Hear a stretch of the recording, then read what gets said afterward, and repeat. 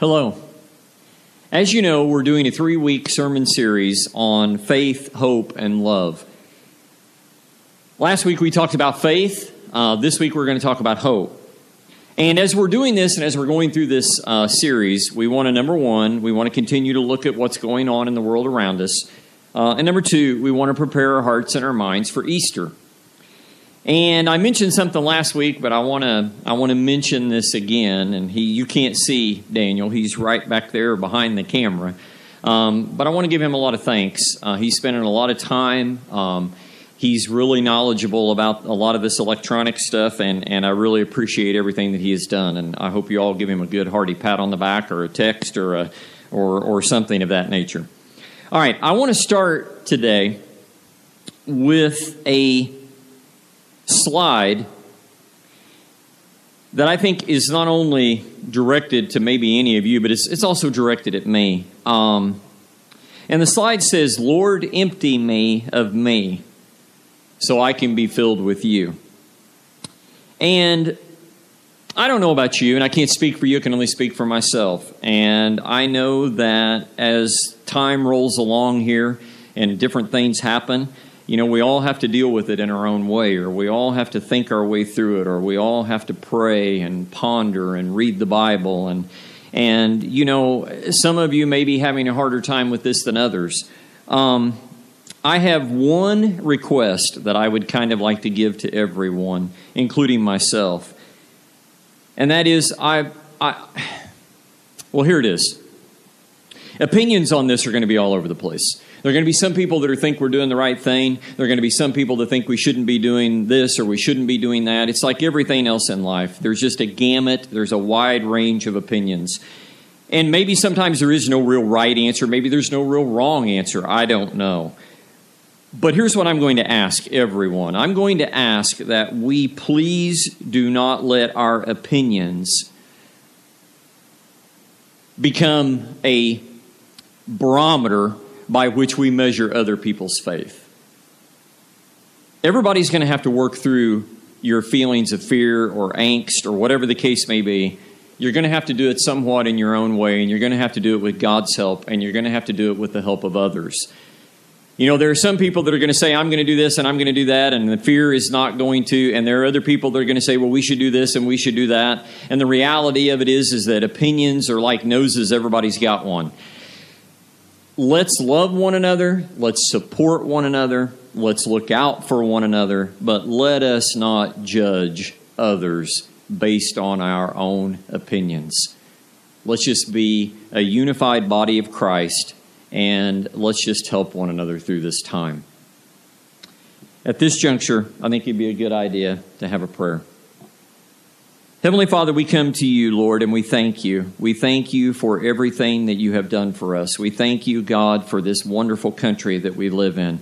We thank you, Lord, for our brothers and sisters in Christ. We thank you for our church. We thank you for the church body as an entire body, as a worldwide body. Heavenly Father, we thank you for Jesus. We thank you for the sacrifice that he gave. We thank you for the hope that we have through him. Heavenly Father, as we are in these times, and Heavenly Father, you know as well as anyone that as we do these sermons, things in our world just continue to change. The governor of Indiana comes out and gives us a stay-at-home order.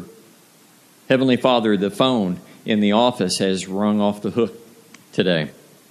Heavenly Father, you know that there are people that are fearing the loss of life. There are people that are fearing the loss of a job. There's a lot of things going on in our world right now, Lord. Please be with us. Please help us. Please help us to love one another. Please help us to support one another. Please help us to have faith and hope and love. Heavenly Father, please put a special hedge of protection around those who have to be in the face of real danger, those who are working in hospitals, doctors, nurses, policemen, those who are, working diligently around the clock to provide care for others. Heavenly Father, please help them. Please bless them. Heavenly Father, please help us as a church. Please help us as a unified body to get through these trying times together. Heavenly Father, please help us to be a people of faith. Please help us to have hope and love. We thank you, Lord, and we love you. In Jesus' name we pray. Amen. The verse that we have been using and that we will continue to use comes from 1 Corinthians 13. And as we know, a lot of times we refer to this passage as the love chapter. But the verse that we are using, and we looked at last week and we'll look at again this week, and now these three remain: faith, hope, and love. But the greatest of these is love. Well, last week we focused on faith. Today we're going to focus on hope. The next time we meet, we will focus on love. But today, our focus is going to be on the word hope. And if you recall from last week's sermon, Hebrews 11, verses 1 and 2, faith is the confidence in what we hope for and assurance about what we do not see. This is what the ancients were commended for. This passage comes from Hebrews chapter 11, which we refer to many times as the Hall of Faith. We talked about having faith, and the last time that we talked together, that we worshiped together, we talked about faith. Faith is the substance of what we hope for, even when we can't see it. But what I wanted to focus in on this verse for just a second was the word hope. So here we are, we're talking about faith, we're talking about hope, and we're talking about love. And even in the fundamental definition of faith, we find the word hope.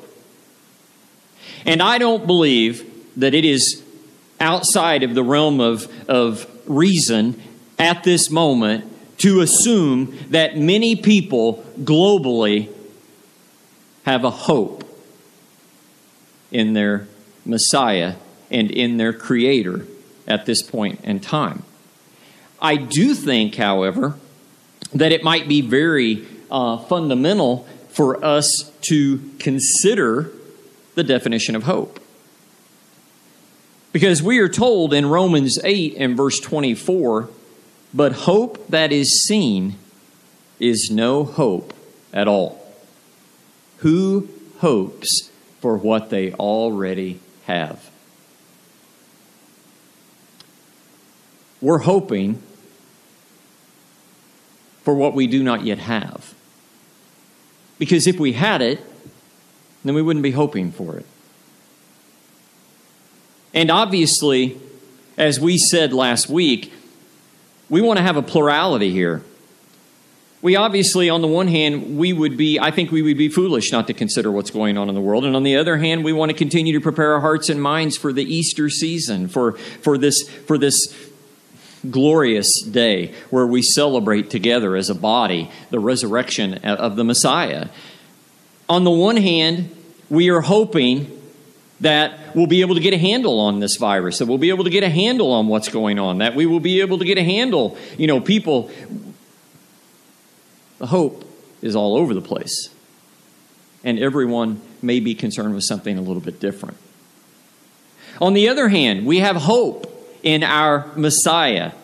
We have hope that we will one day be delivered from the bondage of sin, and that we too will rise to meet our Savior, and that we will spend an eternity in heaven.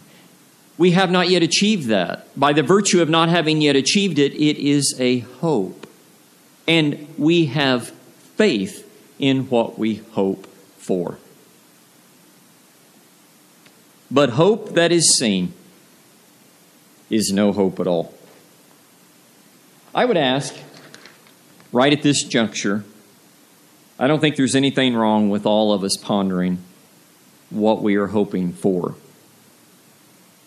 And I love this picture. And I don't know how well you can see it, but I don't know. It may even be a weed for all I know. But it's a seed head. What is that plant trying to do? It's trying to bear fruit. It's trying to perpetuate. It's trying to bring about more life. It's existing. Hope. What are we hoping for? You know, Daniel and I were talking a few minutes ago before we came in here. You know, it's times like this that make me realize how cushy the last 50 years of my life have indeed been. It's times like this that make you ponder. It's times like this that make you reflect. What are we hoping for? Obviously, it would not be out of line to say that many people are hoping that their family members don't get sick. There are many people that are hoping that the economy will rebound. There are many people hoping that they won't lose their job. Hope. But what are we hoping for in a spiritual sense? You know, Jamie and I were talking, and I'm just going to be very, very honest in these next two sermons, and I was very honest with Daniel this morning. I don't think the title of preacher in front of your name gives you some kind of invincible cloak, nor do I think that it makes you not have human emotion. If that's the case, then somebody needs to replace me because I feel those things. What are we really hoping for? When I hope for my children, you know, I've always, you know, you hope, I hope they're going to score 50 points at the ball game. Oh, I hope they're going to get an A on their test. Oh, I hope they're going to come and see me when I'm old. I don't know. There's all these things that we hope for. What are we hoping for? And what are we hoping for from a spiritual perspective? And I think that deserves a little bit of our cognizance. I think it deserves a little bit of our time. Now, if you recall, and I'm going to make these really quick today, I told you in the last sermon I was going to share 3 quick thoughts, and I gave full credit to where they came from. They come from a manual that I received as a gift at one point called the Christian Minister's Manual, and Dr. Guthrie Veach is the author of this book. And essentially, I shared 3 quick thoughts from that book because I was reading this section about comfort. And I want to share 3 more quick thoughts today. I'm not really going to say much about them. I'm just going to share them with you because I really want to focus here in a moment on some Psalms. And so I'm not going to put much focus on these 3 statements, but I believe that if we're trying to talk about today and trying to get our hearts ready for Easter, then let's do a little bit of both. And so, number 1, hurt never limits God's power. There is no limit to God's power. Number 2, there are some lessons that can only be learned in pain and suffering. Life is hard, but God is good. And it was interesting because the writer of the book made mention that many of us, we love our mountaintop experiences, but we tend to learn more when we're in the valley. And of course, that reminds you then of a very famous psalm when we know that God is our shepherd. I shall not want. Number 3, God is good, and He is good all the time. God is good when things are good. God is good when things are not so good. God is good all the time. And maybe you'll take some solace from those words. I know I do. I take some solace from that. I want to go back to the verse that is sort of our signature verse, obviously, for this series of sermons, and that is 1 Corinthians 13. And I don't think we can read it too many times. And now these 3 remain: faith, hope, and love. But the greatest of these is love. Except we know today, we've already stated this, that we want to put a big emphasis on hope. And so I want to share something with you.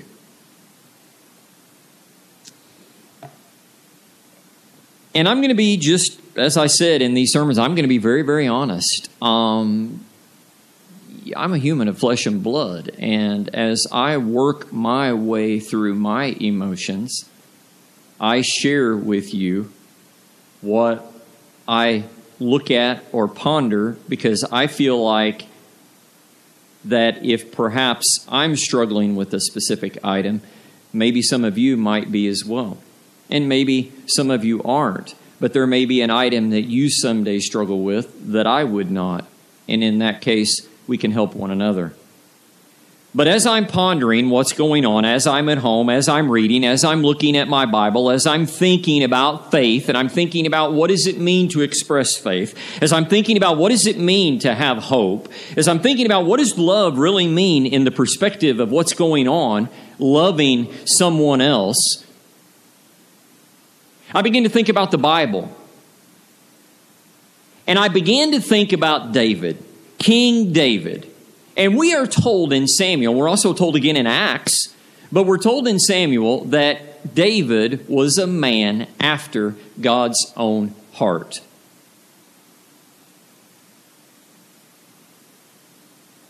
David wrote several psalms. And the interesting thing, and I don't know if you know this or not, but an interesting item about the book of Psalms is that the book of Psalms is believed to have several writers. And the book of Psalms is actually, a lot of times we think about it as being like, more songs. But the book of Psalms really, with these different writers, there are songs of praise and worship. There are pleas for protection. There are prayers for justice.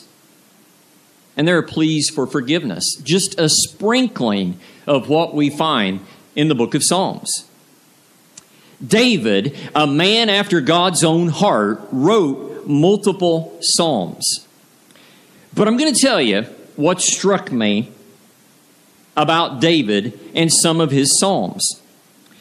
David wrote psalms asking his God for protection. Give you a perfect example.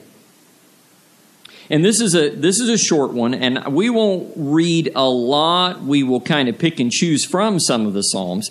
But I just want to give you a little bit of an example. Psalms 3, very, very short. David writes, "Lord, how many are my foes? How many rise up against me?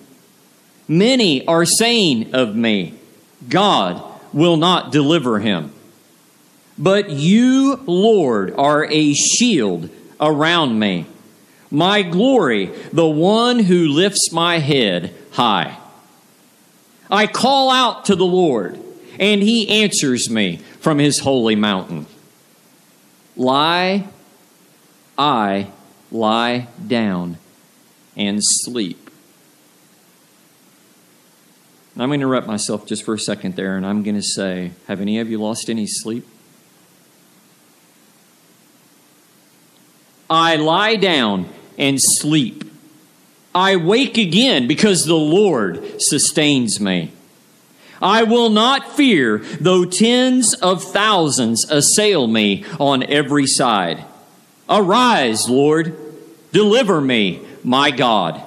Strike all my enemies on the jaw. Break the teeth of the wicked. From the Lord comes deliverance. May your blessing be on your people. The reality of this is David wrote these psalms, and when he wrote these psalms, there is no doubt in my mind that he wrote these psalms with great emotion in his heart, because David is also the man that danced in front of the Ark of the Covenant of the Lord as it came in to the city. It says he danced with all of his might. David, there is no doubt in my mind, David was a man of emotion. David was a man of passion. David asked his God to protect him, and he asked his God for deliverance. I'm going to go back to an earlier comment. If you have a moment of fear, if you have a moment of pause, if you have a moment of concern, you are not less of a Christian. You're human. You still have faith. God is still in control. And if you have cried out to your God for protection, looks to me you're no different than a man after God's own heart. Now that's the relation to what's going on today. What about this man that cried out to God? The same man that danced in front of the Ark of the Covenant for all his might, with all his might. Easter is still coming, and we're still excited. And even if we're not here, we can still sing, "Up from the grave he arose."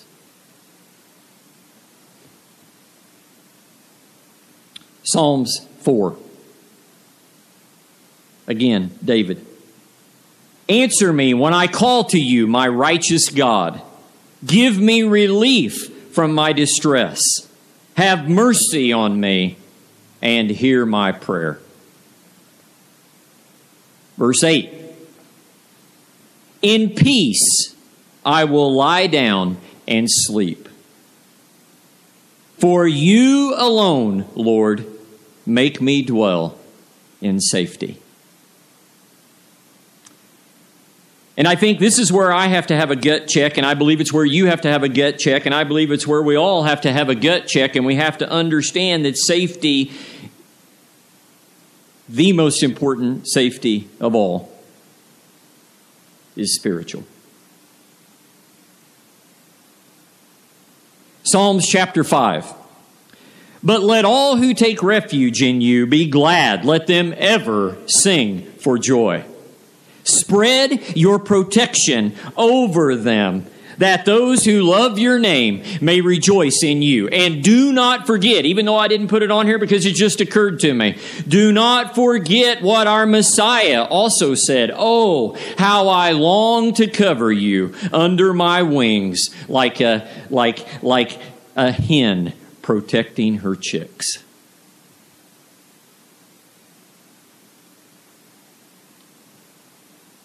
Psalm 5, verse 12. Surely, Lord, you bless the righteous. You surround them with your favor as with a shield. And lastly, Psalms 9. And you know, I don't know if this piques your interest or not, but you might want to go and you might want to read some of the Psalms. The Lord is a refuge for the oppressed, a stronghold in times of trouble.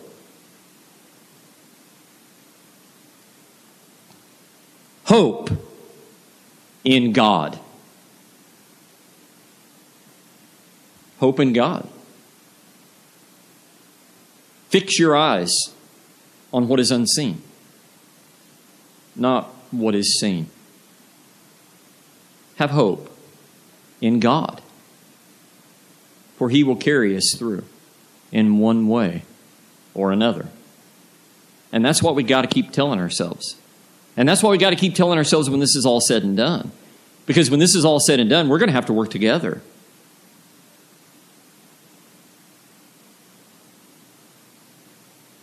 I see no reason why we cannot still pray and sing praises to God. You can pray to God and you can ask Him for protection. You can pray to God and you can still, but I would say that when we do this, I think it's okay and I think it's good to pray for protection, but I think we still need to extol His name. We still need to sing His praises. We still need to have thankfulness in our hearts, no matter what our state. And I know that's difficult. It's difficult to be like the Apostle Paul when he says, I have figured out the success in being content in each and every situation. That's difficult, but not impossible. I'm going to give you a challenge. And you may chuckle, and Daniel doesn't know I'm going to do this. He may chuckle. You may all think you may think I'm crazy. I don't know. My wife doesn't even know this. I laid in bed this morning and I woke up, and as I woke up, I began praying in my mind to God. And I tell you what I did, and here it is. I challenged myself to go through the alphabet and take each letter and make it an adjective for God. awesome.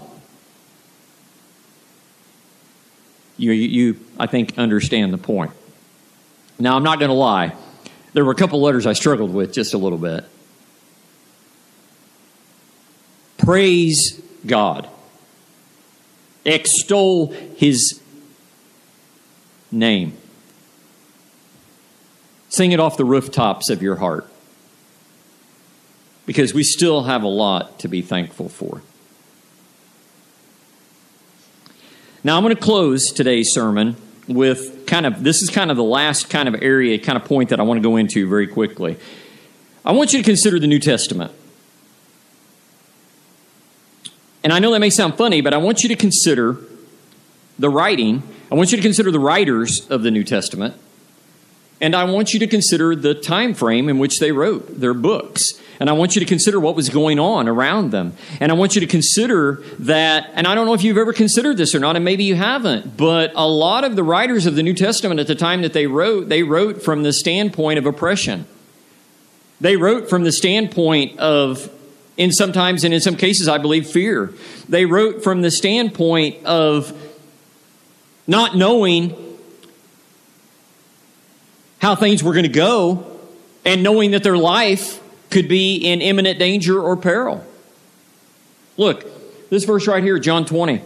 On the evening of that first day of the week, when the disciples were together with the doors locked for fear of the Jewish leaders, Jesus came and stood among them and said, "Peace be with you." Now you're going to say, well, Brother Day, that was early on. Well, maybe it was early on, but the fact of the matter is they were meeting behind locked doors, not because they were doing so, for any specific reason other than they were afraid. They had just watched their Messiah die. The reality of this is that at the time that many of these men were establishing the new church, the New Testament church, as we know it, they were in danger. They were in peril. We believe that most of the men were martyred. So what were they concerned about? I think they were concerned about continuing to spread the gospel. But what I think and this is my opinion, and you may agree with me and you may disagree, and that's okay. I think that a lot of these writers focused on spiritual deliverance. I think that was their thinking. I honestly, if you want to know the truth, I believe that many of them, at this point, at I guess the verse I shared before, they were really scared. But I think as their ministry progressed, I think a lot of those men actually thought to die for the cause of Christ would be very acceptable, and still wouldn't stack up to what their Savior did. So I think that as they went along, I think that they were less concerned. Now, this is my opinion, but I think they were less concerned about their physical state of being. And I think that they were much more concerned about their spiritual deliverance and the spiritual deliverance of other people. And you say, well, what do you base that on? Well, I'll tell you what I base that on.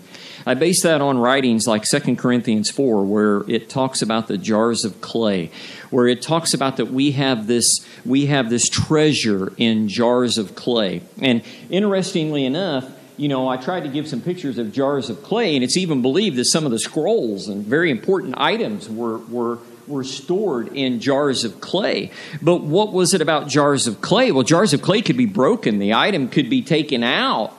What was it about? What was it meant to be? Just be held in jars of clay? What was it? And I hope that you'll go and you'll read 2 Corinthians 4. We're going to read just a smidgen of it here in a minute. But what was this treasure in jars of clay?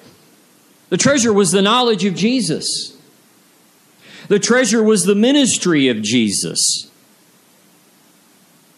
And the treasure was the light of knowledge of God's glory.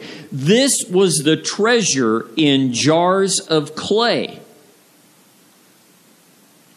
Now, you may be sitting there and you're thinking, man, he took a turn here and I'm really not understanding why. I'm not understanding this turn that we just took. Well, I think you'll understand it, and I'm almost finished, but I think you'll understand it when you listen to these words. I really do. I think that when you listen to what I'm about to read to you, you're going to understand how this treasure in jars of clay gave them hope.